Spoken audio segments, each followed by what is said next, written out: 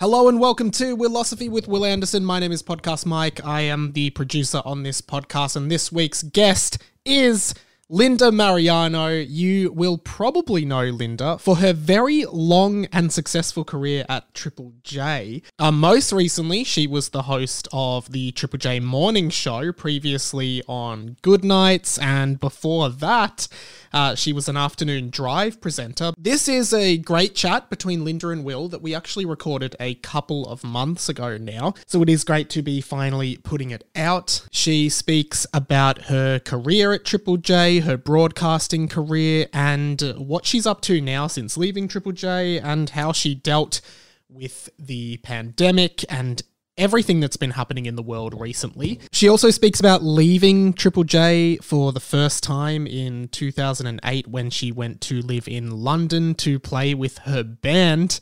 You can currently see and hear Linda on a lot of projects, including ABC's The Set with Dylan Alcott, another Triple J alumni, as well as her most recent podcast project with another ex-Triple J presenter, Brooke Boney, called Brooke and Linda's Dream Club, which you can check out now wherever you podcast. This show has had a bunch of former Triple J presenters on it in the past, so if you would like to listen to some more, you can scroll up in the feed to listen to chats with Michael Hing, who currently presents the Hobber and Hing Drive Show on Triple J, as well as 2 episodes with Alex Dyson, formerly of Triple J Breakfast with Matt O'Kine. Will has 2 upcoming dates for his comedy show, Will Eagle, Saturday the 12th and Saturday the 13th of June in Wagga Wagga at the Wagga Wagga Civic Theatre.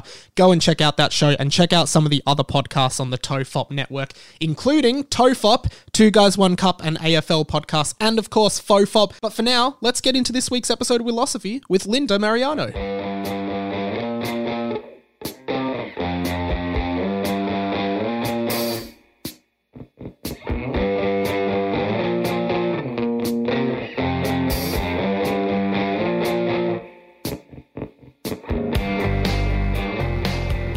Hello and welcome to Willosophy with Will Anderson. I'm Will Anderson from the title of the podcast, and this is how the show starts. I ask my guests who they are. So who are you? Hello, I am Linda Marigliano. I was born more so with the name Carmelinda, but I kind of shed that at some point because it was too annoying to be constantly spelling out to people. But my name's Linda Marigliano, and it's very nice to be seeing you and talking to you after what feels like so long. Well, thank you, Carmen Linda Marigliano, because I did not know that your name was Carmen Linda until it came up on the Zoom call. Oh. Yeah, on the little description down the bottom, it had like your full name there. And I was like, oh, that's interesting. I did not know that about you. So when did Carmen Linda go away? Like, was there it's Carmelinda. Carmelinda, sorry. Carmelinda. When did it go away? I think it pretty much went away almost as soon as I was born, but I was named after my Italian grandmother.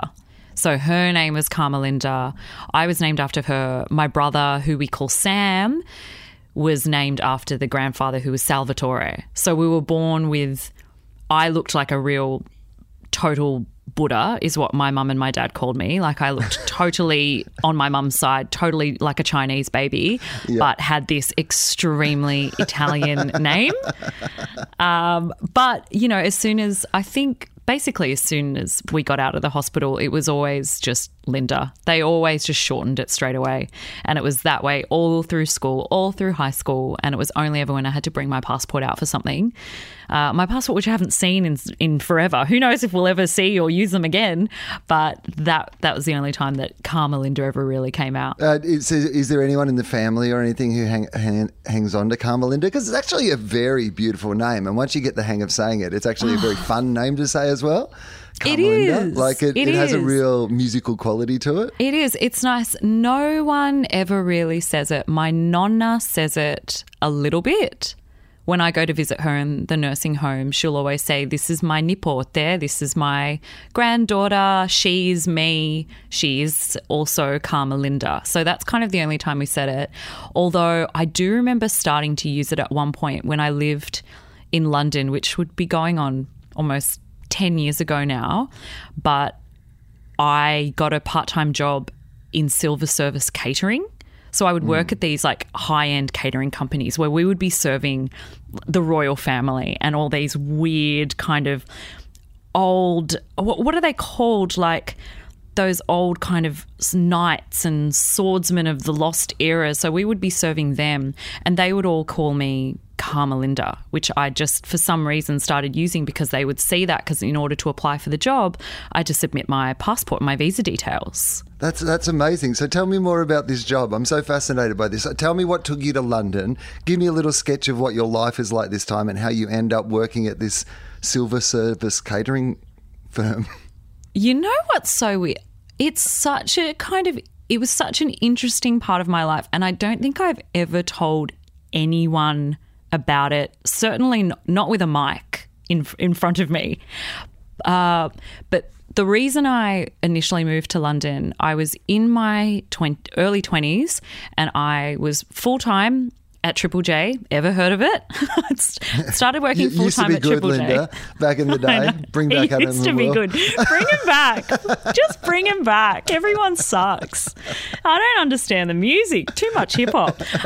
So I was working at Triple J and simultaneously I was finishing uni and I'd started a band with 4 of my best friends. And while I was kind of coming up through Triple J and doing Drive with Scott Dooley, the band that I was in got a record deal, got a publishing deal, signed a management deal, all of that stuff. And for some reason, none of it was in Australia. It was all in London. So we had this golden ticket that was like, we're signing you. You're coming over here. Choose the producer you want to work with. You want to work with the guy that produced Disintegration by The Cure? Come on over. You're going to meet him. So we were in this kind of whirlwind thing where all of a sudden, within a few months, I quit my job at Triple J, moved to London, whiz bang. It was this world of kind of new rave. It was Klaxons. It was Block Party. It was all these bands and we were thrown into the mix of it. And so we were there to write an album, record the album, tour the record, and there was 5 of us. There was 4 girls and they were the girls I met on the first day of high school, best friends, to this day still, best friends, and a guy that had become a friend of ours in the last few years who was our drummer. So we were there living in this one house. I remember the record label found us this 5-bedroom house and we fought over what rooms we would get because, there was this master bedroom that had the ensuite and then there was this tiny bedroom stuck in a corner downstairs in this god-awful suburb of London that I now think upon like so fondly. Anyway, long story short, we wrote and toured the album. But in the downtime, we had those visas where you could work part-time as well. So we're there, we're being given this tiny wage that was our record label advance. And then I wanted, extra money so I could buy cool clothes at Topshop on the weekend that I could then wear on stage when we go to Dublin, or go to Edinburgh or something, some glamorous, dingy-ass pub in the middle of nowhere that we would have to drive this shitty van to and load and unload and drop bass amps on your fucking toes on the weekends. But during the weekdays, I'd go, okay, well, I've worked in hospitality before. I worked at a cafe when I was in uni, so why don't I just apply for some casual catering work? You get given your shifts at the start of the week. You tell them what days you're free and you go and do it. And so I started working at these catering jobs where it was me and it was always like 100 other kids that would be from the ages of 20 to 26. And we were just these young kind of fit kids and there was all of these immigrants that had, were living in London. So there was hot French people and there was Spanish kids and there was Australians and it was this amazing melting pot of stuff. And I really liked it because it was this fast work where you're working in catering, you're serving all these people and then you get to gobble up the food at the end of the night and you get to meet different people, in the stairways as you're waiting to clear the plates in the hall. And then from that, I think I'd gotten scouted within one of those functions because these were big functions for, corporate things.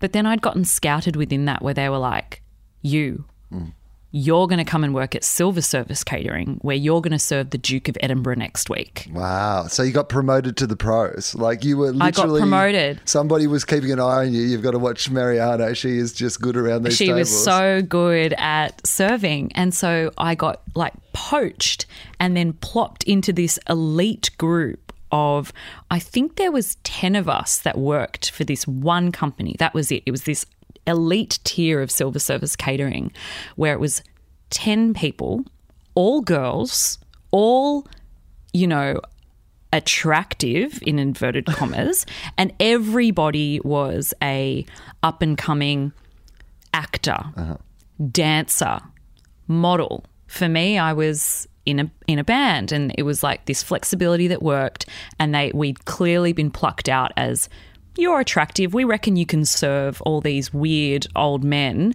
when they come into these old, secretive halls and mansions in the outskirts of London, and you're going to serve them. And they're going to look at you up and down. You're going to serve them on a Tuesday through to a Friday, and you're going to let them talk about you in front of you, but you're going to be silent.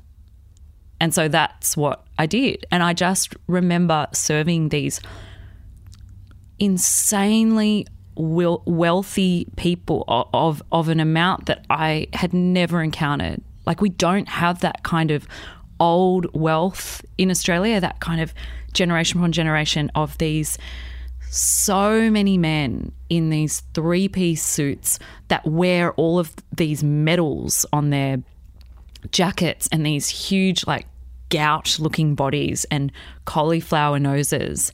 And I remember serving them these like 6-course meals, and they would sit there and they'd talk about you like this. They'd say, look at this one. Where do you think this exotic one is from, Harold?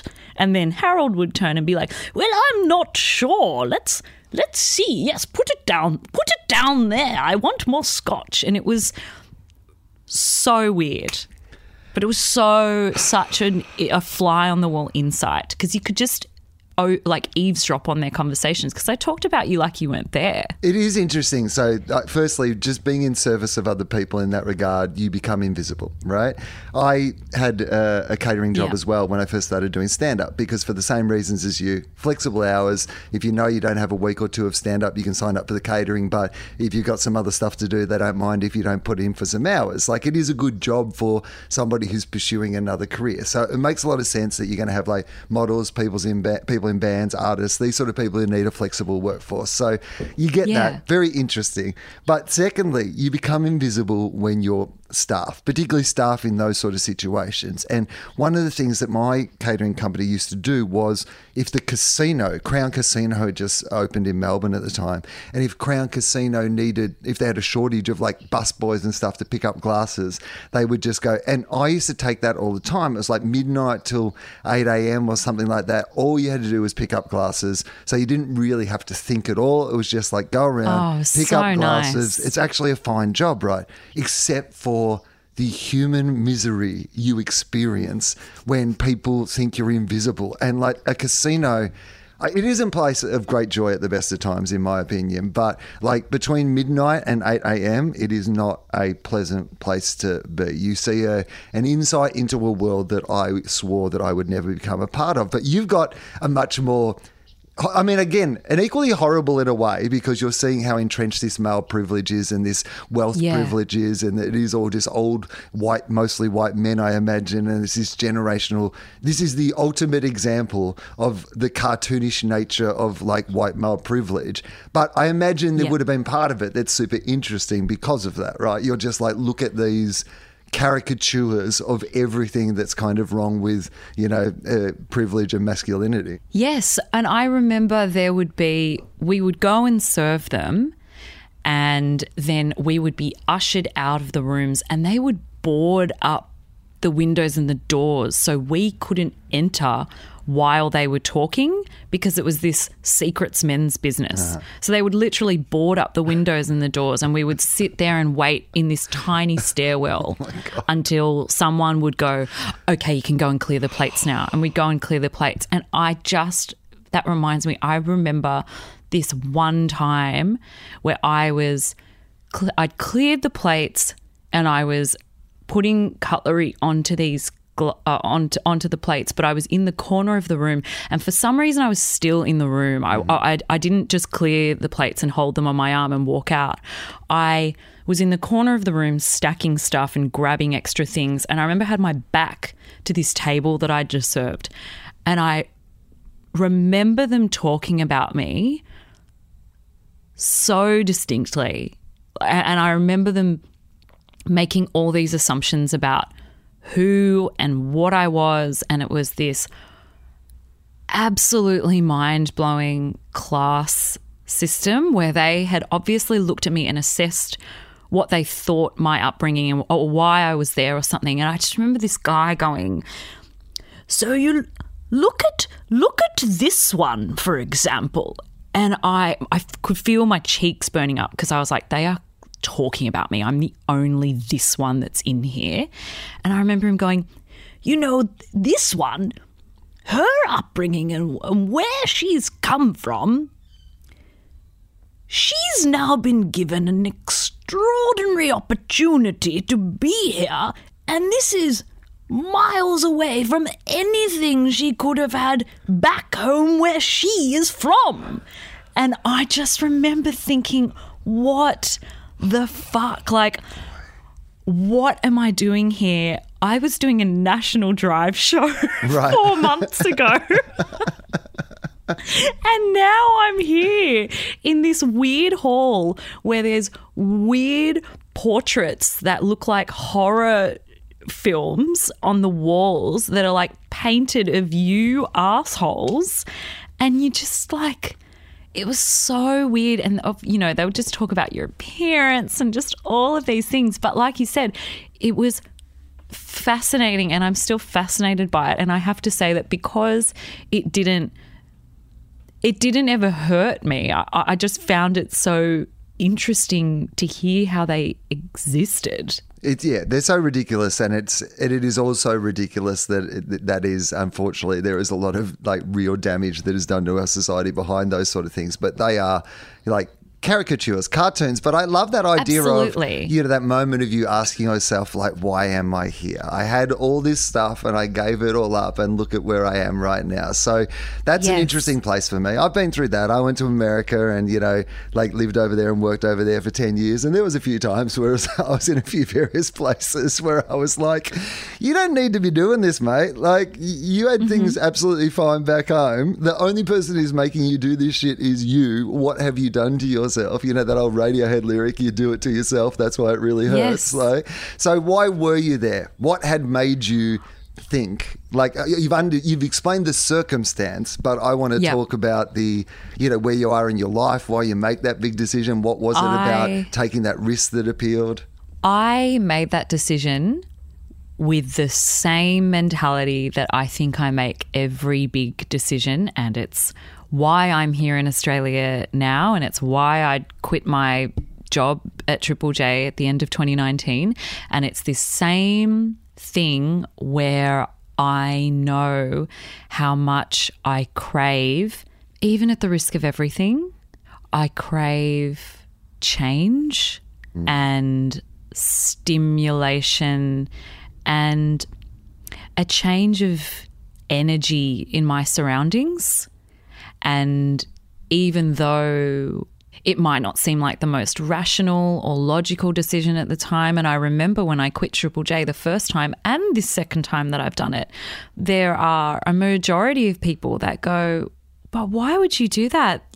What you've got is a dream. What you've got is security. What you've got is power. What you've got is something other people would die to have. And every single time, it's not like it's not enough, but it's not the right thing for me. It doesn't I feel like I owe it to myself at every point in my life to not pursue progression, but I think that's what it is at the crux of it, that I want to be learning, I want to be changing, I want to be transforming, even if that means that I'm risking it all and that it could end up in some hardships, which clearly the last year has happened to me. You know, I had this huge plan, the same as London, where you want to leave something behind for the mystery of something that could be grander.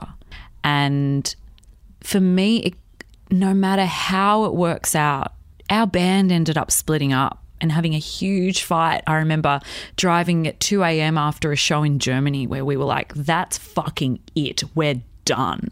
Even in those moments, even in the hardest bits of last year where I realised that I couldn't move to LA the way I'd planned. My partner and I couldn't be together for a year. And that didn't feel fair. I still knew that deep down in me that if I didn't take the leap to change and jump into the mystery of what that could symbolize, that I would feel that I haven't done myself justice. I haven't done my brain justice in not trying this thing. Oh, Linda, I love so much about this. There's so many things that I want to unpick here. I'm going to miss some of them as we go back because there was just so much good stuff in that. Here's a person who's used to asking people questions and expecting good answers. You've just come with some good answers yourself. You're like, this will be good. This will give him 15 things that he can deal with. The first one is, okay, I love that perspective because I relate a lot to it, I think. And I think that there is something about Triple J that comes into this relationship that I find interesting because Triple J can be both a blessing and a curse because in a way, you know that it's probably the greatest job you're ever going to have in your life in that, your kids who get to run a radio station and there's not really a lot of news, laws and rules and there is, of course, there's all these things. There's the ABC and there's management and there's all these things that come with having a job. But when you go to the rest of the world and do things in the rest of the world, you'll look back on those times and be amazed at the freedom that you had, doing your show, the opportunities you had out of it, the people you got to meet, all those sort of things. There's a part of you, but you also can't be, Matthew McConaughey in Dazed and Confused. You don't want to be that old guy who's just hanging around at the party way too long. It's part of it's meant to be that you quit. And I think it's everybody's responsibility to quit because why would you want to quit? Nobody wants to quit there. Yeah. You don't want to leave there. Yes, you could be very comfortable there forever, but you've got to give somebody else the opportunity that you got to have that fun. It's your responsibility to quit at some stage, but it then consigns you to this world where your bar now for what it is that's going to interest and excite you has been set at a really high level. I feel like now you're I really need to go out there and experience things, take risks and look for that same thrill. So you are that person, you make that big decision and then the whole world shuts down for you. As you said, you can't be with your partner, you can't move overseas, and you don't know when those things are going to happen. How does somebody who's made such a big decision, and to put this in context, because you don't need to know everything about my life, regular listeners to this will know that I quit my radio job at the end of 2019 and I was going to tour 3 shows in 2020 because I was I just want to get back to live work. It's all I really love doing. I'm going to dedicate a whole year to it. I'm going to travel all over the world and secret of comedy timing. So I get what you're saying. So I want you to then, share with me what that was like for you when you've made this big, bold sort of decision and then everything has to be put on hold. Yeah. It was, for me, that decision to leave at the end of 2019 was so kind of long coming. So I'd been in a long distance relationship that had already gone on for 3.5 years. And it was always this really exciting thing of now we can finally take the next step. Now everything else can fall into place. So I'd packed up, I'd gone to LA, stayed there for a few months, and then I got back and that's when it all just I came back to Australia for what I thought was 2 weeks to change my visa over, to do a quick job, and then I was going back to LA. And then when I was faced with, okay, your idea of this year it might not fucking live up to what you thought it was going to be. You always knew it was going to be some sort of transition year. You always knew it would be maybe a bit broken up in parts and that you would just be finding your way, but you didn't fucking plan on this. So what are you going to do about it? And I suppose it was weird because for me it happened, unlike you, it happened in the, oh no, it did. I mean, we both did it in the time of COVID, where I feel like this kind of greater good, this greater purpose comes into play, and you go, well, at the moment we just need to be healthy and we all just need to survive. So how dare I think about my hardships? Who cares about the tours falling through? Who cares that I'm not seeing my boyfriend? My dad might die next time he goes to work. So all of this kind of greater purpose stuff comes into play, and you kind of doggy paddle through the next month or so, just kind of going, are we safe? Has anyone that I know got COVID? Are we okay? We can get through this little bit.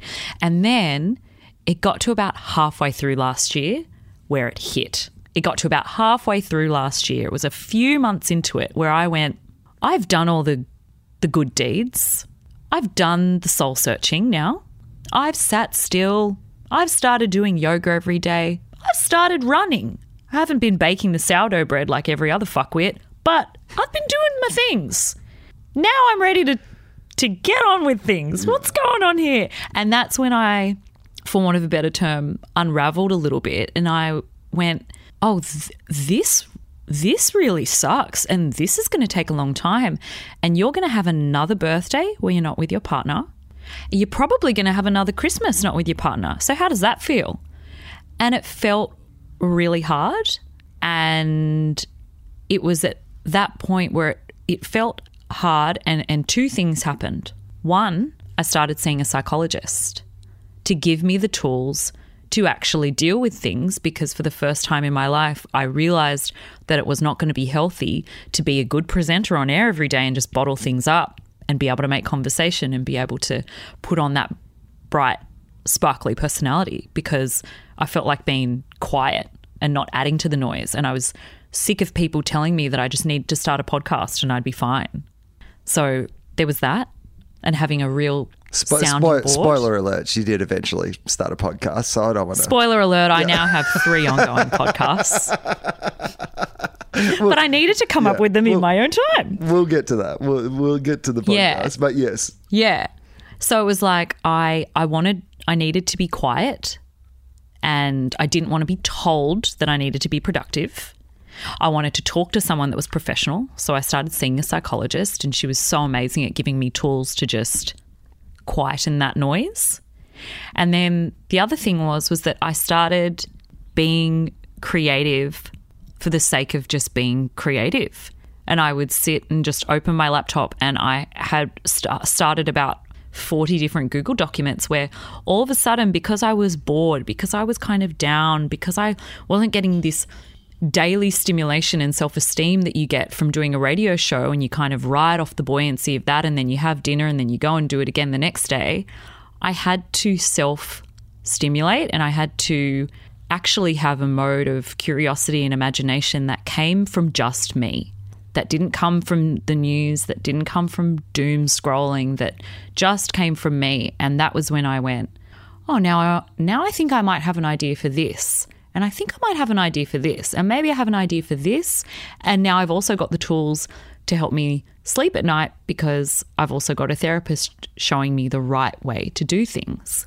And it was from that the turning point happened. And I know that I've learnt and grown so much in terms of who and what I want to be as a person and as a presenter for the next foreseeable years of my career, more than I would ever have gotten if I was just doggy paddling and rushing from one project to the next, which is what I'd done for the last 15 years of my life. It's interesting, isn't it? Like it would have been my 25th comedy festival in a row before it was cancelled. Yeah. And so for the first time ever, it took a global pandemic, but for the first time ever, I had a year off from doing a show, and to feel what it looked like. And my brain, like there was times when I just was like, I actually like, can't come up with any more ideas, brain today. Like, I know that, like, there was just this real thing that I was thinking in a different way. There were projects or things occurring to me that had never occurred to me before. And I was lucky because it feels like you found a productive way to manage it. They say, when you read a lot of those rock and roll books, they always say that the bands got in trouble with drugs and alcohol, not really on tour. Often it was when you got back from a big tour and you suddenly didn't have that thrill of getting out there on stage every night and doing that show, that you would then have to replicate that in the rest of your life with sort of drugs and partying and these sort of things. Was there any moment where you were doing the COVID thing where you were drinking too much or eating too much, or kind of, was that a part of the process before it got healthy? Well, see, I'm lucky in that I don't drink. Have you ever stopped drinking. Alcohol? Oh no, you stopped. I stopped. I used to drink, like, party gal out on the town, do some drugs, have some drinks. But I always had real Asian curse, like where my face would get really red and I'd get really rashy whenever I would drink. So I kind of had to always curb it, because I would just be, I'd be swollen in these kind of hives when I'd be out and about. So I would have to be really careful with that. And then when I met Magnus, my partner, I was kind of barely drinking at that stage anyway. And then he doesn't drink at all and doesn't know. He's a total straighty 180. And then when I met him, I was like, oh, this is a relief. I don't have to keep up with anyone. Because I think before that I was trying to keep up with people, or, oh, we've bought a bottle of wine at dinner and you're going to feel, the whole, I don't want to drink alone. So I would always force myself to have a glass or two, and then I'd just get really red-faced and really tired. So this way it kind of just took out the question mark. So I was lucky in that way, and I was lucky because I think if I had lived alone, so I'd come back and I had the house to come back to, which was Dad's place, and he had a spare bedroom, stay there. But I think if I'd lived alone, it might be harder for me, because I like interaction. I don't think I'm a 100% extrovert. I definitely like alone time. But I think having the foundation of family here in Sydney that I was able to turn to and speak to my brother, speak to my nephews, having the kids around was such a big help to me. Because I think when I first got back, I easily could have spiraled into just feeling crap. And there were so many people that would come up and go, oh, you just chose the worst time to quit your job, didn't you? Oh, is that a bad thing to say? And I'd be like, what the fuck? Like, why would you say? I actually was feeling okay today, but now you said that. That sucks. Can I ask on that, was there times, because this is the interesting thing that I had to go through last year, was what people would ask me, it was a bad time to quit your job, wasn't it? And I never got to the point where I felt like it was, I will say. Like, I'm still happy that I made the decision I made, even though my plans got put on hold for a year. Are you still happy that you made that decision? So happy. So happy. I was thinking about it a couple of days ago, in fact, just knowing where I've come in this last year in that two-pronged thing, as a person but also as a presenter, what I can do with my job now. I felt always throughout the last year still resolved in that decision, even though it was really hard. You still kind of know in your gut that it was your time to go. You kind of know. It takes that. I think it takes a certain degree of self-awareness, especially when you work at somewhere like Triple J, when you know that it is your time to go. And it is up to you to make that call, because otherwise you don't want to be the person that outstays their welcome, not at a youth radio station. So I think I'd made that decision almost a year or two ahead of when it actually happened. So I was so ready and resolved in it. So even in the hardest points of last year, I knew that it was the right thing for me to be doing, and it kind of sucked. And the thing that I felt kind of sucked more so wasn't that I wanted to be at Triple J. It was just that I wanted to be with Magnus. I wanted to be able to progress my relationship. I wanted to be able to think about being a mum and like trying to start a family and all of those things. Those were the things that felt like ooh, this is a trigger. You can't keep spiraling on these things that you can't change right now. You need help for this. Okay, so something that's come up a couple of times is how it changed your relationship to being a broadcaster. So I'm interested in this because I always like the idea that people have a broadcasting philosophy of some kind is interesting to me anyway.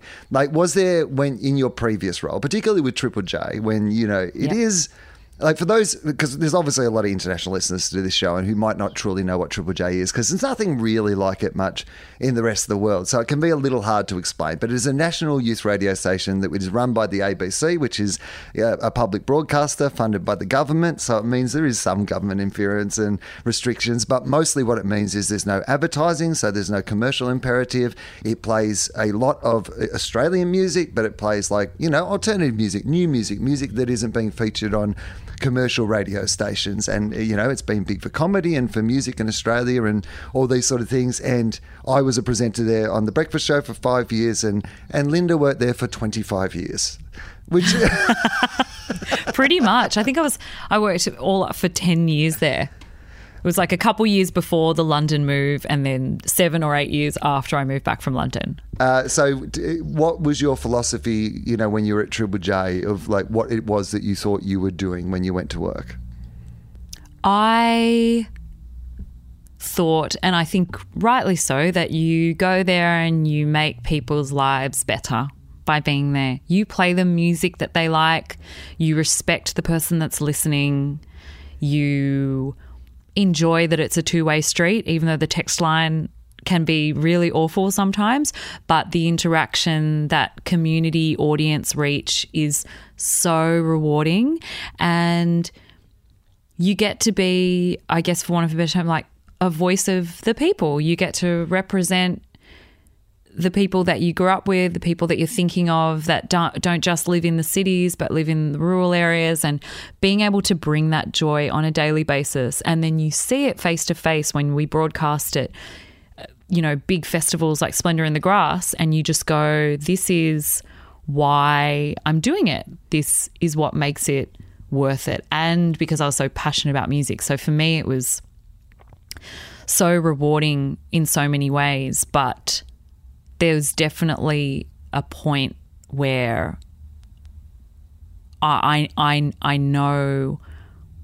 the next things that I really want to focus on. Okay, so what's that now? So that's where this is the pivot, this is the turn, this is the moment where you say, I'm done with what's gone on before and now I'm interested in what's happening next. What is it that you're hoping to achieve and what is it that you are doing? I think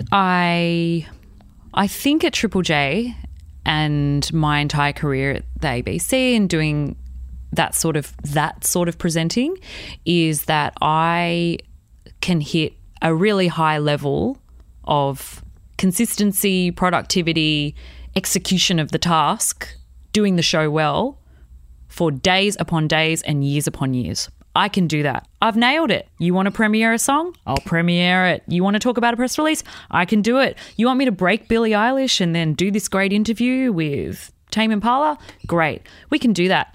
You fucking nailed it for years, Linda. Good on you. But what else can you do?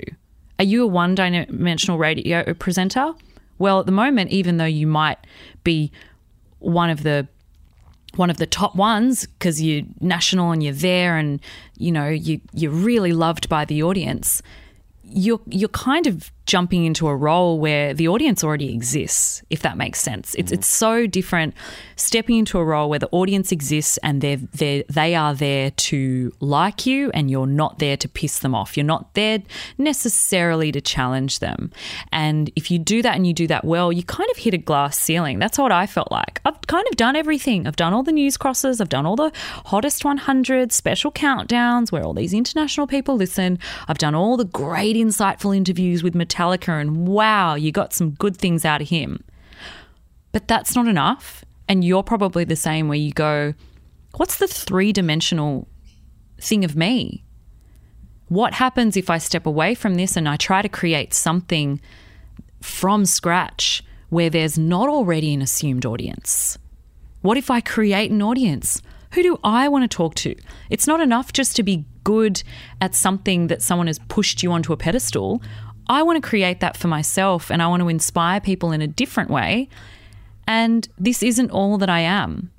And for me, I always cared so much about the craft of radio and about the craft of what storytelling is.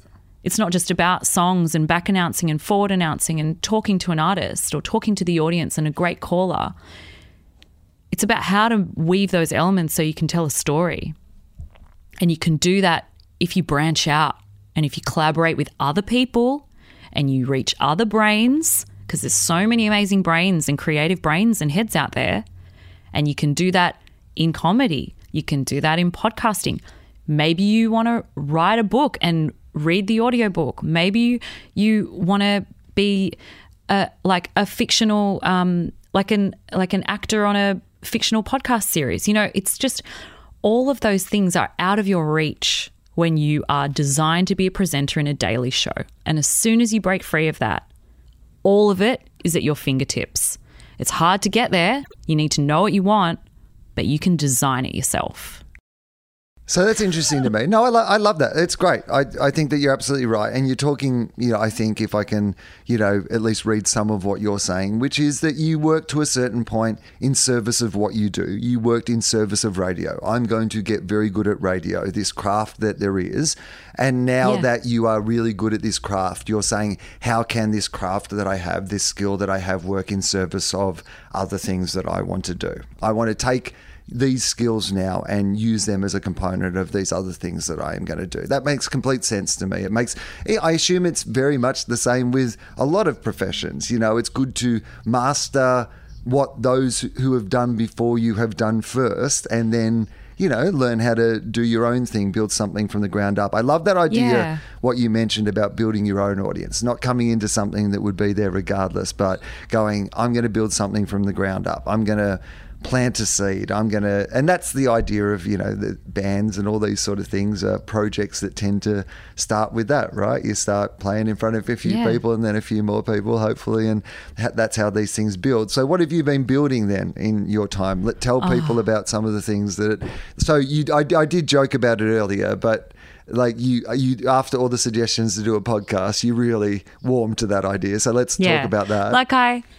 So I knew that obviously podcasting, and because I consume so much, and like I'd done podcasts with Triple J and stuff, and I knew that was what I wanted to do. But just being told, "Oh, just do one," I was like, "Shut the fuck up, man! I don't need to know that right now."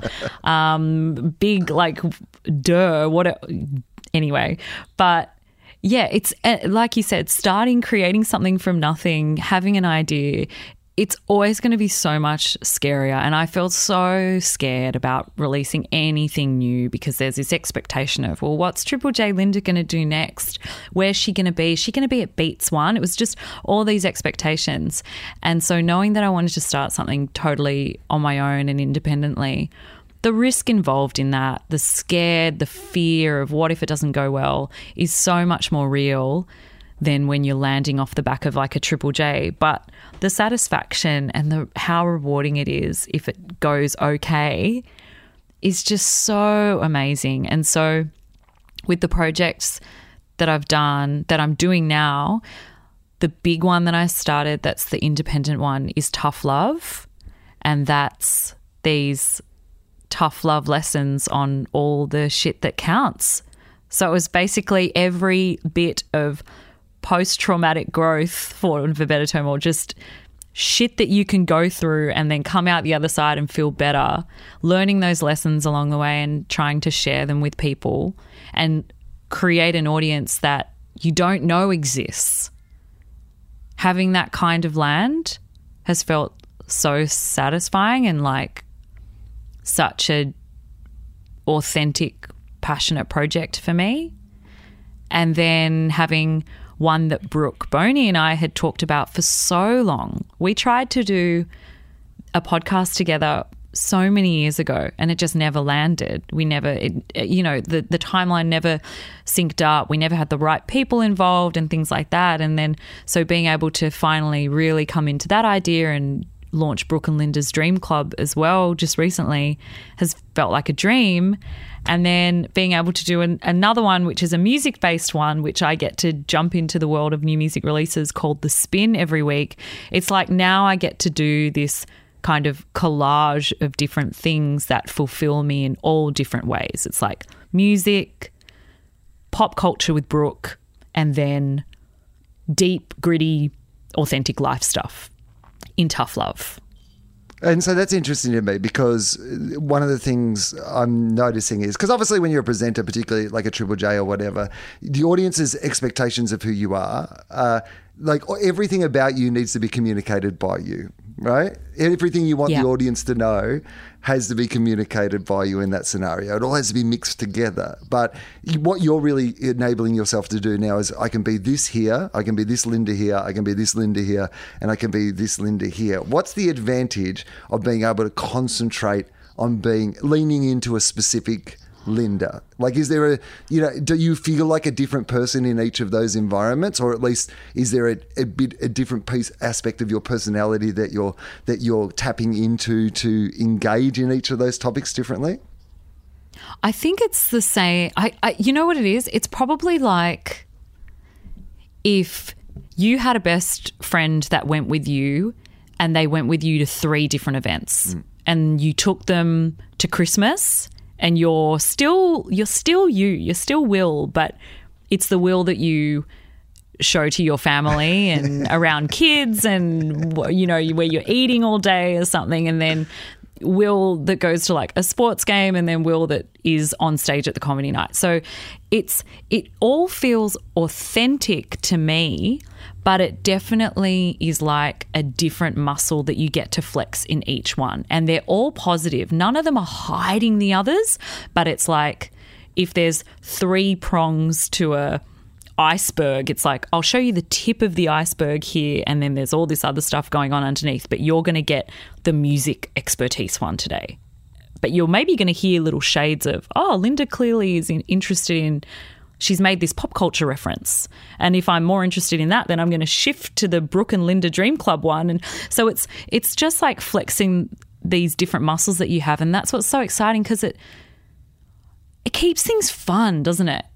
When you've got different ways that you can pour your energy into. If you don't mind multitasking a bit, it keeps things fun. It gives me a place to pour those interests into, because I think for so many years I could only ever pour my interests into music and maybe flesh a bit of other stuff with interviewing.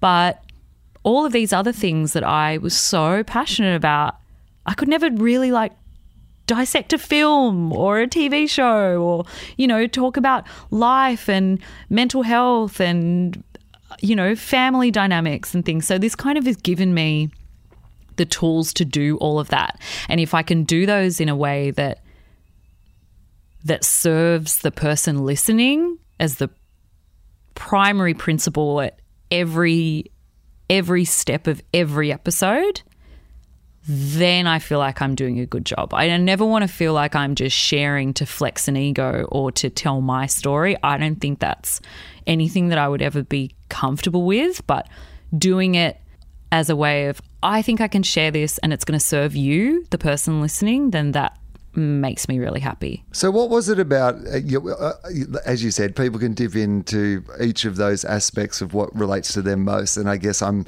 showing my hand by the one that I've dipped into predominantly here, but I am interested in the idea of life lessons, people overcoming, the worst times in their life, what can be learnt out of that. One of the topics that comes up a lot on this is, we're going through a period of time at the moment where there's some genuinely good judgment happening to people who, deserve the judgment that has come in their way, but we're reckoning with the idea of how do we forgive people? Are there roads back from, how do we move forward on, everything? Like, they're good, complicated areas. What was it about those discussions about like people overcoming their worst that is interesting to you, and do you feel like that's something that you've experienced yourself? Is that like, do you feel like those learning moments have often come after the very hard moments? Yeah, I think not anyone, but if you've gone through a hard time, be that if your dad's gotten sick or you've lost your job or you've gone through a divorce or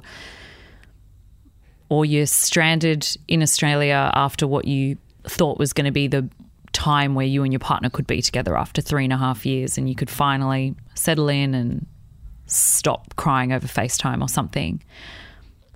If you can kind of live through those really big lows, I think we can generally admit that there's a level of growth and a really internal growth that happens much faster than it otherwise would. I feel like the level of growth that's happened within me as a person in this last 9 months has been more than I've grown in the last 10 years. And it takes a moment to be faced with your feelings, to sit and reset, to learn those lessons. And I never really saw myself doing a podcast that was about life philosophies or sharing a part of me that was really personal, because a lot of it is about my personal journey. But I felt like I was really getting a lot out of hearing other people's stories when they would tell me certain things. And I felt like maybe there's a creative way that I can do something like this and help someone else that's listening. Because this last year has been such a period of isolation and loneliness for so many people. And loneliness, not even in a physical sense, isolation in a social sense, and feeling like you're being left behind, or feeling like everybody else is progressing or they can do these things and why can't I? And so hearing those stories, or being able to share a story, particularly if people know me and they think that I've just got this amazing life or something, hearing that I've had struggles or things like that, feeling that sense of strong community together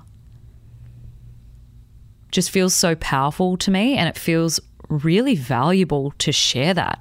And that's been what the feedback's been like. It's just, I'm just getting these amazing stories from primarily women across the world that are fucking stuck, that are stuck in Canada and their mum is dying in London and they can't cross the border, that are stuck in New Zealand and their boyfriend is in Paris and this was the year they were meant to move in together.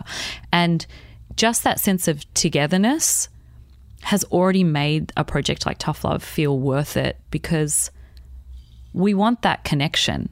So if I can provide that, that's why I'm doing it. What about the responsibility of connection? Because obviously when you do a show like that, you are going to get a lot of correspondence from people who you directly engage with it. Are you okay with, because I imagine some people tell you some quite intimate things and they share with you, you know, some of their, you know, deep, darkest moments or their fears. Like, was that something that, I mean, at Triple J, you do still have an element of that as well. People certainly see you as somebody they know and can share things with. But like podcasts is incredibly intimate. And when you're doing a show that is about those sort of conversations, you know, love and emotion and things going wrong and people making bad decisions and having to recover from them, like all these things are. So there's a confessional nature to the correspondence you have. How are you dealing with the burden of that responsibility? That's a good question. It's a lot. It's a lot, and I didn't think that Tough Love would get this response that it's gotten. I thought that I assumed that, unlike Triple J, where the DMs that you get are great job, cool interview, nice hat, the responses to this are like, you know, pages and pages and voice memos and pages. So it's felt really like, okay, I'm on the right track. This is a green light, that this is cutting through, because this is a real audience that wants to be spoken to.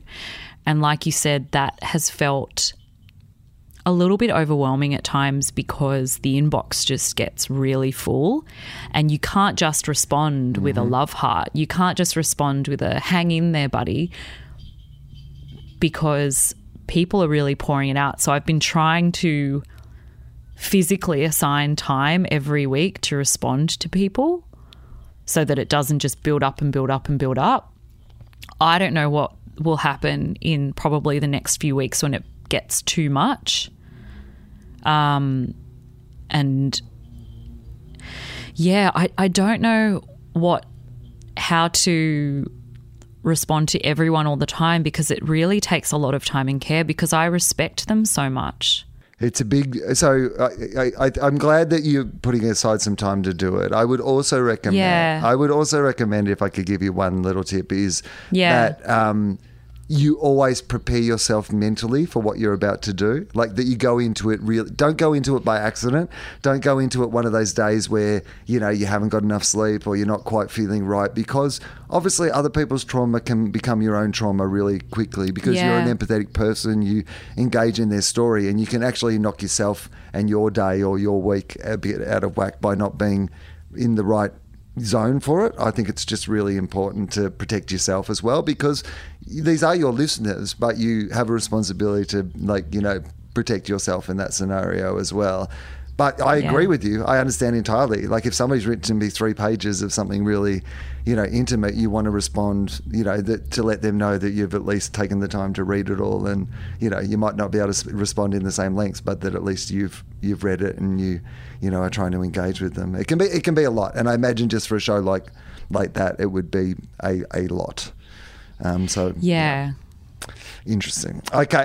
The one thing that you mentioned very early on that we never got back to, so I'm going to circle back around and get to that, which is that you do really, there is, a clash of cultures in the baby Buddha and the, Linda Marigliano, and it came up thematically, obviously, when these old fellas, sitting around in their privileged, men's club are trying to work out, what's going on here.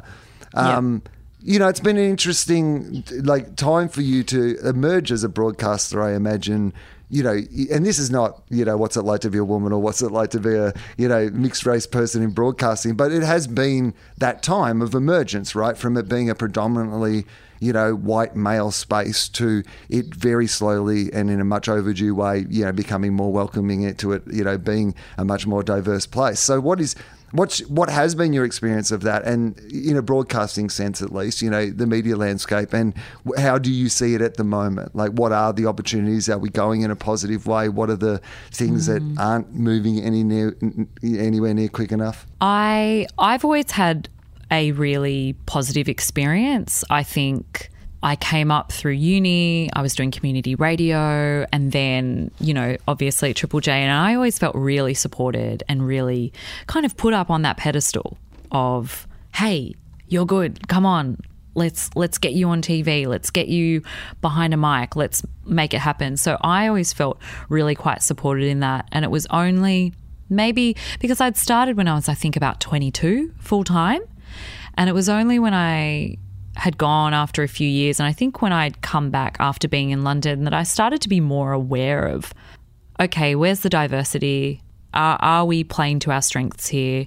Wow, it is always 2 white guys that are on breakfast.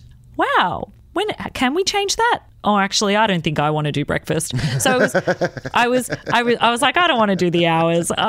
Maybe I'll back out of this. But I was more aware of it, and in light of things in the last few years where I think it's just become a lot more part of the mainstream conversations that are happening, and not just on the fringes. And I think just as I've gotten older and I'm more aware of my place in the world, that's what it is. I think just when I was younger, it wasn't that it was better or worse so much. It was just that you're so much more self-centered when you're that young, and you just don't care and you think you're invincible. But now that I'm older, I can see the place that I have in the world. I can see the need for visibility. Which is another reason why I think it's really important for me to share stories, and to share a story that might be slightly left center. I'm not in a traditional framework. I'm not going to be able to just get married and have a baby. My parents aren't white. All of these things. So I think that's been a real a topic that's been at the front of my mind, especially in the last few years, as to who and what I want to represent and why I want to be on TV and why I think it's important to have that representation. And in terms of how it looks now, I mean, it's still pretty bonkers. We're trying. I think there are some organizations that really try and are really trying to diversify. And, you know, I was talking to a friend of mine who's the head of music at Spotify in the UK and Europe, and she is Australian but half Persian, half Chinese. And she, you know, made a point of when she was given that really powerful position, which otherwise all of the other big bosses that surround her at Spotify are all these kind of white men, she made a point of hiring an entirely diverse team, mainly of women. And we're seeing that a lot more. You know, TV shows like WandaVision are talking about how they really strove to have it female-centric. All the epiphanies that happen throughout the show are women-driven. But, you know, I turn the TV on at night and it's an entirely white cast. Like, I don't know if I should be naming names, but I'm sitting there watching mainstream reality TV shows. MasterChef is pretty diverse, I'll say that. But, you know, I'm watching things that are like all of the, you know, you look at The Bachelor, you look at Married at First Sight, you look at The Living Room or whatever those shows are called, and they're so white. And I remember saying that to my mum once, even a few months ago, when we were, I don't know, watching The Bachelor or something. And I was like, look at everyone on screen, Mum. And I remember her turning to me, and my mum's Chinese Malaysian. And I remember her turning and going, oh, but people like us just aren't in those roles because we don't want to be on TV. We don't want to be in those roles. You know, Indigenous people probably don't want to be on TV. And I was like, what are you talking about? This is the level of it where even you're telling this to your daughter, who is a presenter on TV, who has one of her best friends, Brooke Boney, also Indigenous and a presenter on TV. Like, we are clearly hungry for these roles. So that needs to change, but it needs to change from the top.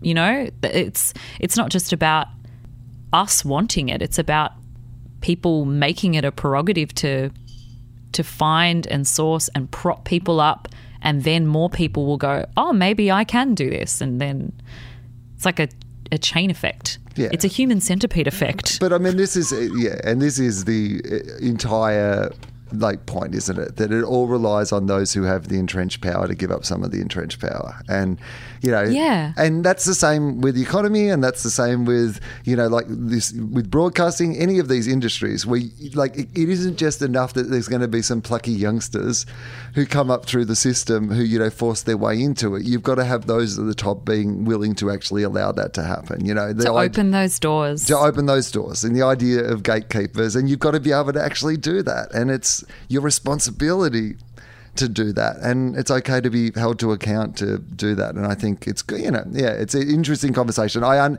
aware of how long we've already been talking, and I have a whole bunch of other questions, so I'm gonna oh, try. I'm sorry. No, it's good. No, this is the whole point of the podcast, is to have these conversations. But I also just have some regular things I like to ask people, and I've got a new one as well, because we just celebrated recently 200 episodes, and I've introduced a new question into the roster. So you are officially, Linda, the first person who has ever been asked this question. This question has come up a lot on the show over the years, but you are actually the first person I've ever asked it to on the show. On my desk, I have a little, it's a little inspirational quote on a piece of, like, you know, heavy lead sort of, you know, thing. I don't know what it is actually made of, some sort of metal or whatever, but it's inscribed. And I'm not a person who, like, lives in an office of, you know, motivational quotes or anything, but I've always responded to this one, and it sits on my desk to remind me, you know, occasionally of this, which is, what would you attempt if you knew you could not fail? That is the question, right? So, what would you attempt if you knew you could not fail? Is the question I am now also asking you, Linda. Oh, fuck! That's a really hard one. But see, I'm thinking of magical powers now. I'm like, what if I jump off a building because I think that I want to fly? Well, no, this is, No, it's not a great, day-by-day philosophy that you should institute.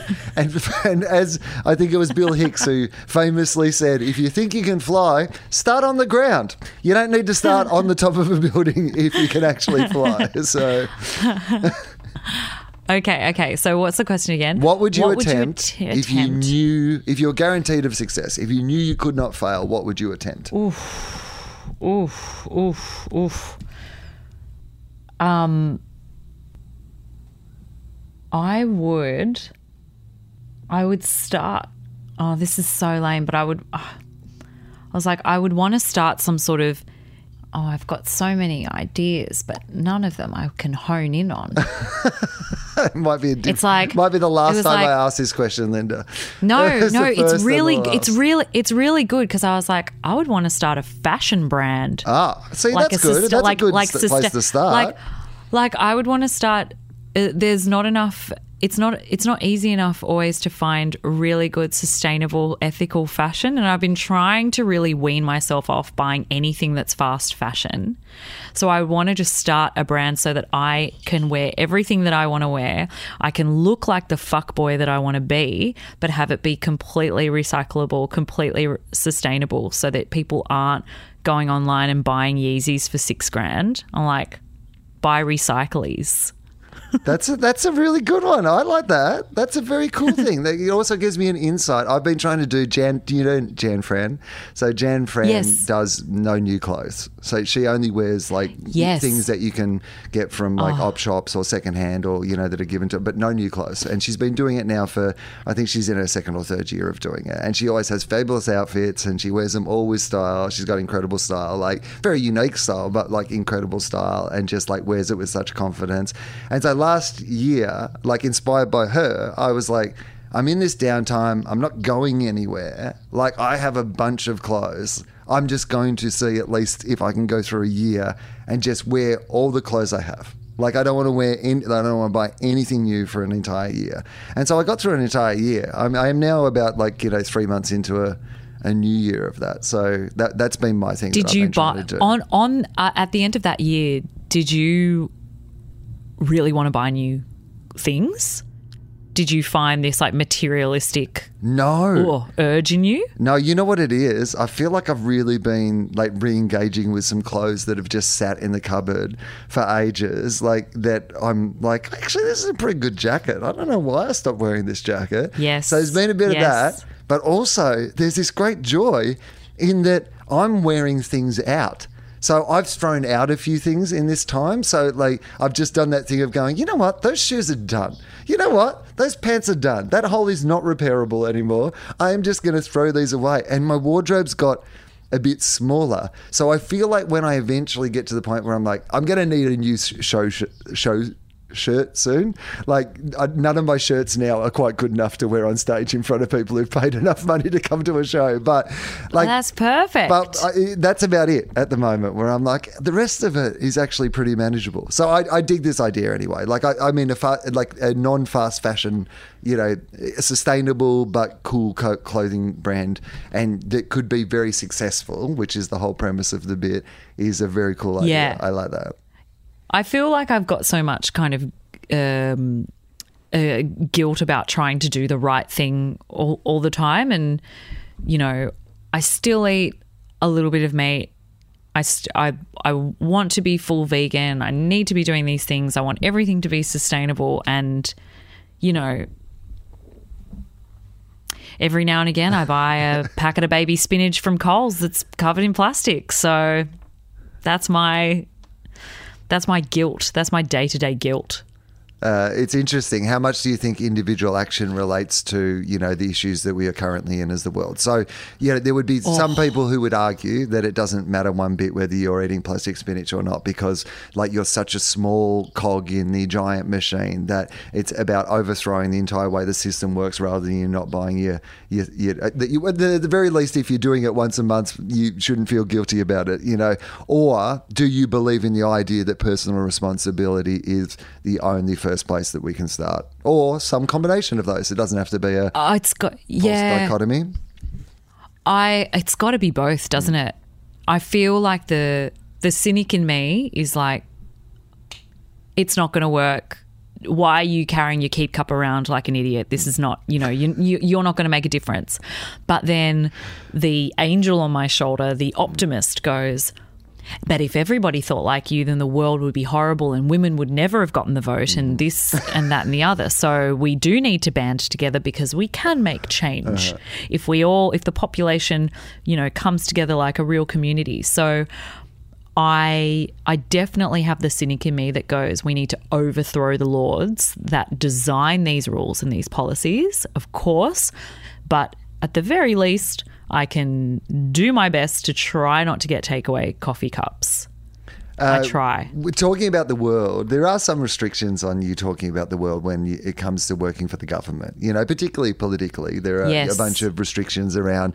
And often, politics can get caught up with issues, so that there's issues that it's hard to speak about because, there's some requirement of balance and there's some things that you don't want to give balance to. So you end up just not talking about the issue because you don't want to provide the other horrible opinion that would come in a balanced sense around that issue. Have you found that there's been a freedom in what you can talk about that you couldn't talk about previously? Yeah, I think so. Not that I'm overly a big, I guess, political speaker. I've never been kind of overactive in that way, but I also do think that is a product of working for the ABC.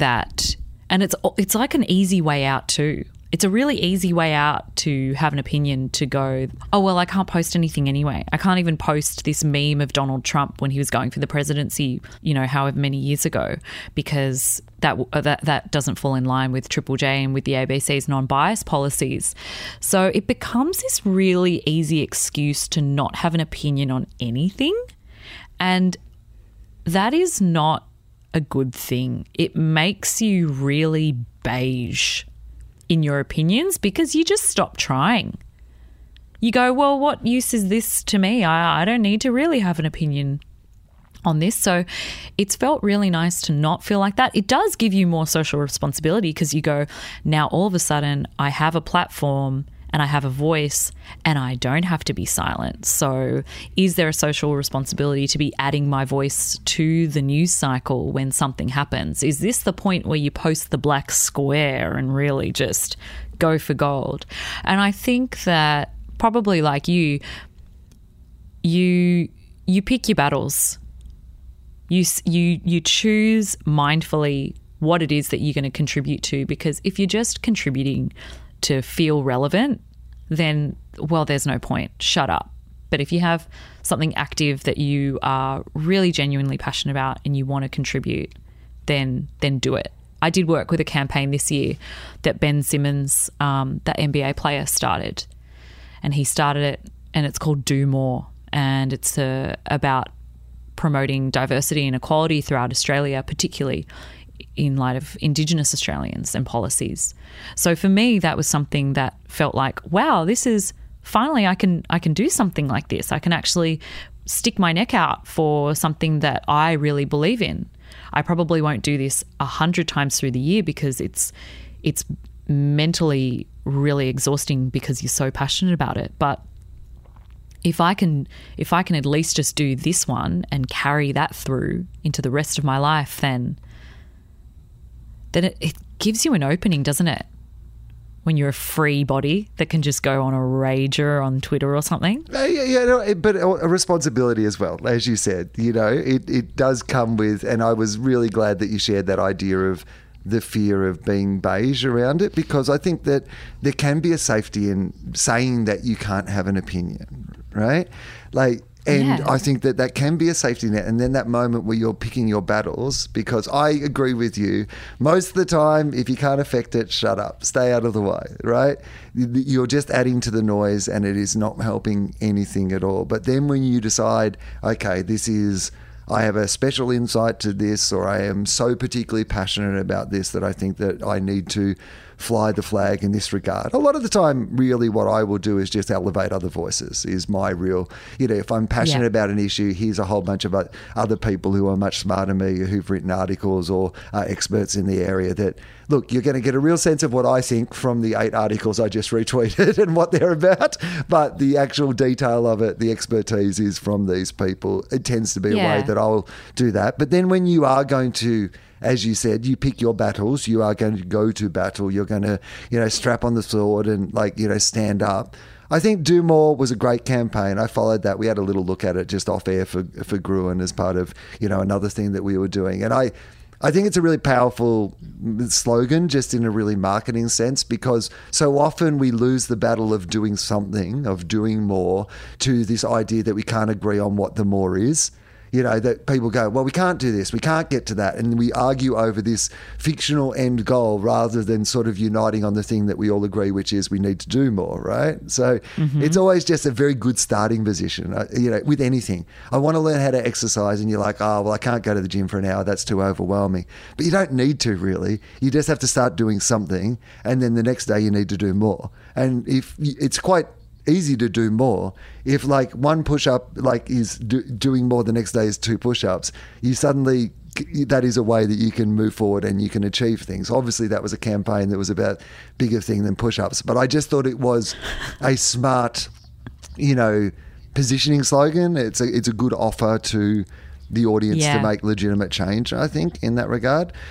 So, okay, you fly the flag for that. What other issues are going to get you, you know, your sword out of the, I don't know what you carry a sword in, like a sword holder. In your sheath. A sheath. Your sheath. Out of your sheath. Your sheath. Is that what it is? What other? I think so. Sheath. Yeah, I think for me the primary sentiment is mainly diversity. Yeah. And diversity across the board. Obviously, I work in media, so for me, I can maybe make a bit of a difference for diversity in media, hopefully. But for me, it's really just diversity across all fronts, and that's in terms of gender, sexuality, race, everything within here in Australia. And particularly, like you said, elevating those that should be getting there. I think a long-term goal for me would be to be one of the gatekeepers, to be an overlord that actually makes decisions, that isn't there working and being a face of the people, but someone that can actually make those decisions in terms of hiring, in terms of the voices we're hearing, in terms of the voices we're prioritising. That for me would be a long-term career goal, to actually be a part of that change. I don't want to be a commentator, for want of a better term. I don't just want to be a commentator. I actually want to push change by being in charge of change. I asked people in this podcast if they have a philosophy. We've covered so many things already, you know, in this chat that I imagine we've probably touched on it if you could even sum up a personal life philosophy in a sentence. But can you? Is there some sort of credo or guiding principle by which you do live your life? There's two things that I think about quite often. One of them is recent. One of them is something that my boyfriend said to me. The one that he said to me, which I think about very often, is everything can wait.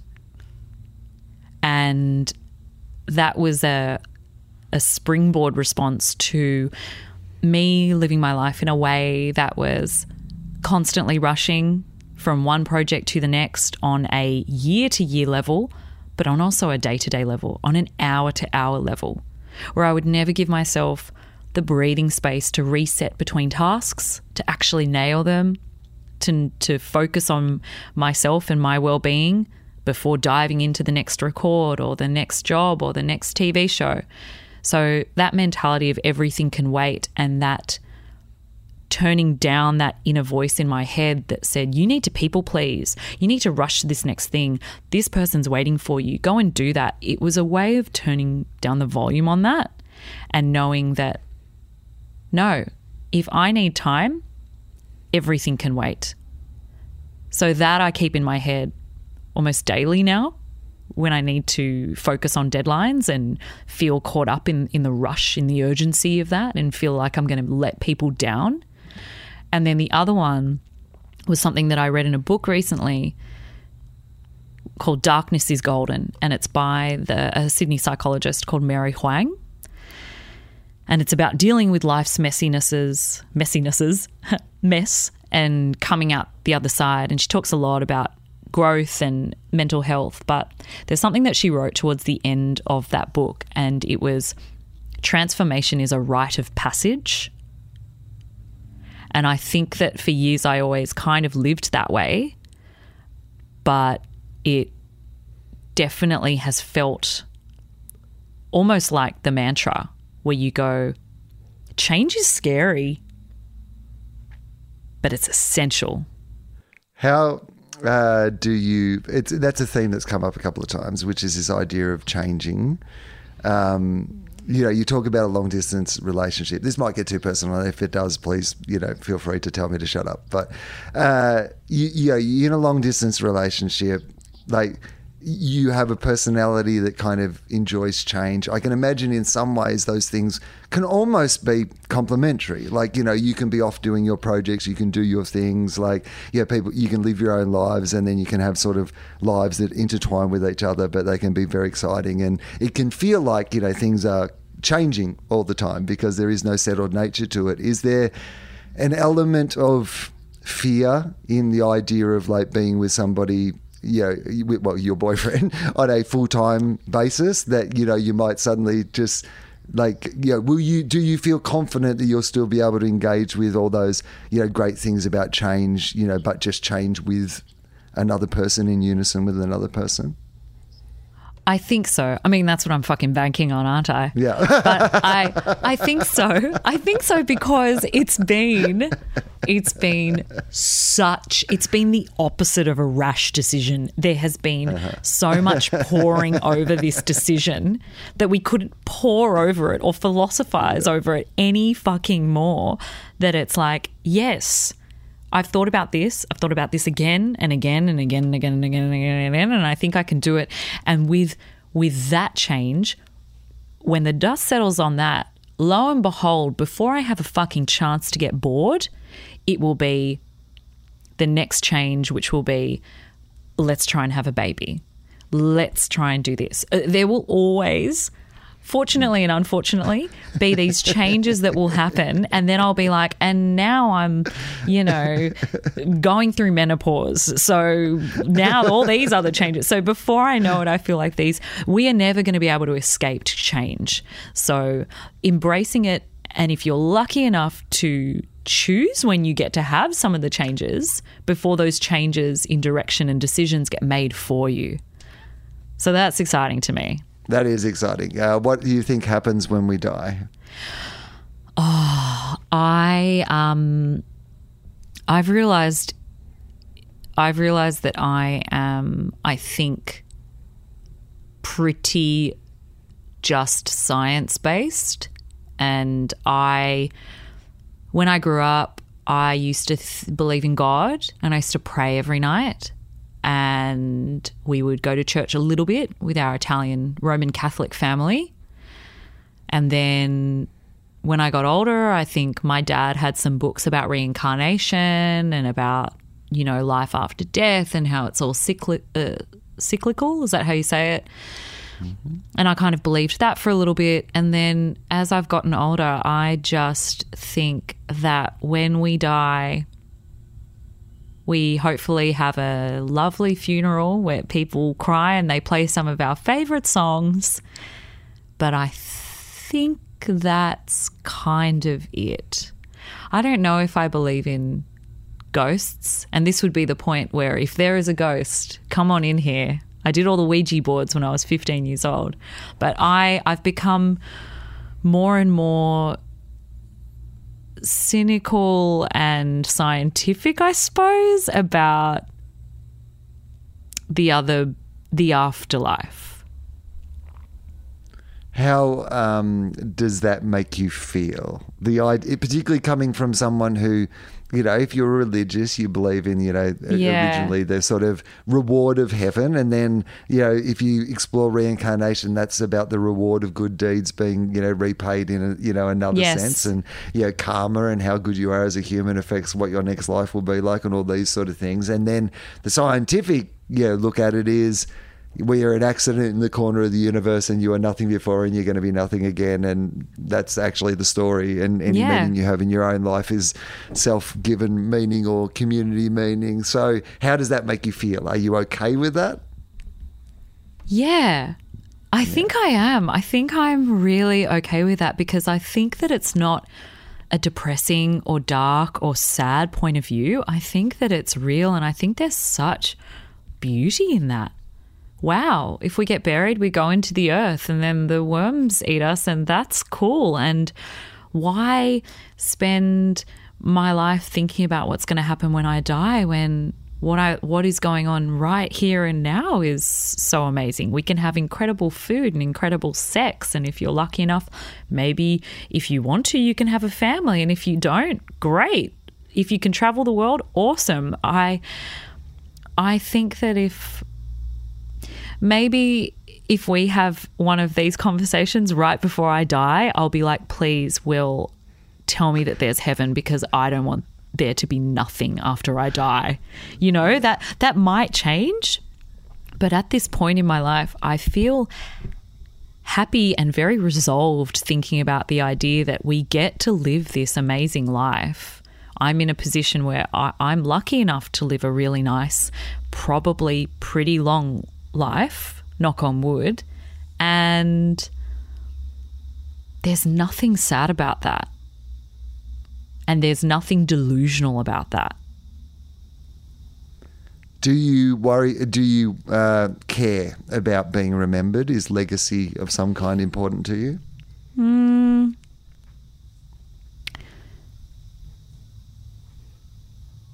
I'd care if I made the first thing I thought of was making a difference to a little girl somewhere around the world that goes, oh, that girl did that, and she was cool, and she was flawed, and she took real pride in her job, but she loved people, and she was really nice to people, but had a really sharp wit.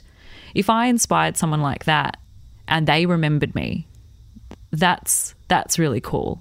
But being universally adored and admired and famous or anything, I don't think I really care that much. I don't really care about that. I asked this question, and I know it's sometimes a difficult question. I actually think, in a way, you speak reasonably confidently about your strengths, which is something I always like in somebody. You know, you're able to at least, articulate, things that you might do well. And like sometimes people can just be so clouded in self-hate or, imposter syndrome or whatever. That the hate's there, don't worry. No. You can't do what we all do without the hate being there. I enjoy also when somebody can articulate the other side of it. Everybody can articulate the self-hate. Everybody can relate to being an imposter and, hating the sound of their voice or thinking they're doing a terrible job or they deserve that they lost that job or they can't believe they ever got in the first place. All that, it's easy to get people to talk about that stuff. It's much harder to ask someone the question, what's you at your best? Like, what are you really good at? Listening. I think I'm really good at listening. I think I really enjoy listening. I think I'm good at it, and I think I want to listen for the rest of my life. And that's a really good answer. Yeah, that's a good answer. Yeah. I cut you off a little because you paused and it felt like I wasn't listening, but ironically, which is very on brand. Yeah, I thought so, and that's like I was like, that's what I always look for because I like to think I'm an active listener as well, Linda. Yeah, and I was like, I think there's a pause. Exactly. I'm ready to go, and then I really crashed over the top of you, and I felt like that's not what I was going for there. I love it. It's one more question, and we're done. This is thank you so much for doing this. So let's one more time just plug everything. Let's just plug anything that you want people to know about. Anything and everything. Anything and everything, and I will also do an intro with proper plugs at the top. But this is, go for it. Yeah. Okay. Settle up, cowboys. It's plug time. So there is, if you want to, you can check out Linda Mariano's Tough Love, which is our tough love life lessons on all the shit that goes on in your life and all the stuff that really counts. There is Brooke and Linda's Dream Club, which is us talking very analytically but also hopefully very humorously about the most important moments in culture week to week. There is The Spin, which is all of the need to know new music releases week to week, which comes out on a Friday. And very soon there will be the return of The Set on ABC TV with my friend Dylan Alcott. Thank you so much for doing this show today. I super appreciate it. Now, one final question. This is a standard. I have a time machine. I can take you to any point in the future, to any point in the past. It is a return trip. You have to bring the time machine back so I can use it for other people. You do not have to do something necessarily for the world's sake. You don't have to go back and kill baby Hitler or anything like that. I'll send an appropriate person back to deal with all those sort of major issues. So you can use it selfishly in whatever way you would like to use it. Like I said, you can go forward in time, backwards in time. You can visit yourself. You can change something about your life. You can observe something. You don't even have to go and visit yourself if you want. You can go on to any point in time or space or whatever. What would you like to do? Oh my gosh. I would never go to the future. That's fucked. We all know the future's going down. I'm not going to the future. I'm not going to go to any point in my life because I feel like that would conjure up some weird Back to the Future meeting of myself weirdness. I would go to the early 80s, late 70s. You choose a year. And I would start in New York and I would meet, the Basquiats, the Andy Warhols. I'd be backstage hanging out with Madonna and John Malkovich and Gary Oldman, and I would date Steve Buscemi.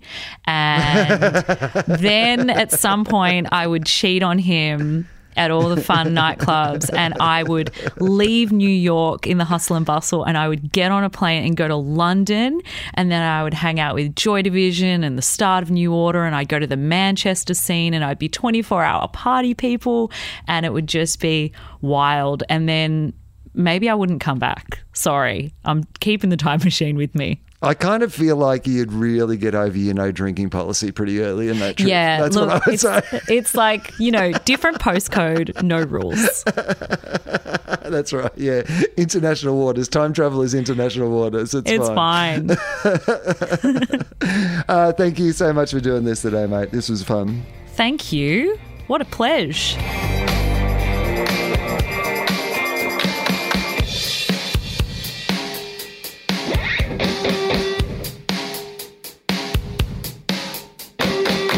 Thanks for listening to this week's episode of Willosophy. If you liked this episode, you might also be interested in hearing from Alex Dyson, another former Triple J presenter. Alex has appeared on the podcast twice. Here is a brief snippet from his first appearance on the podcast back in 2019.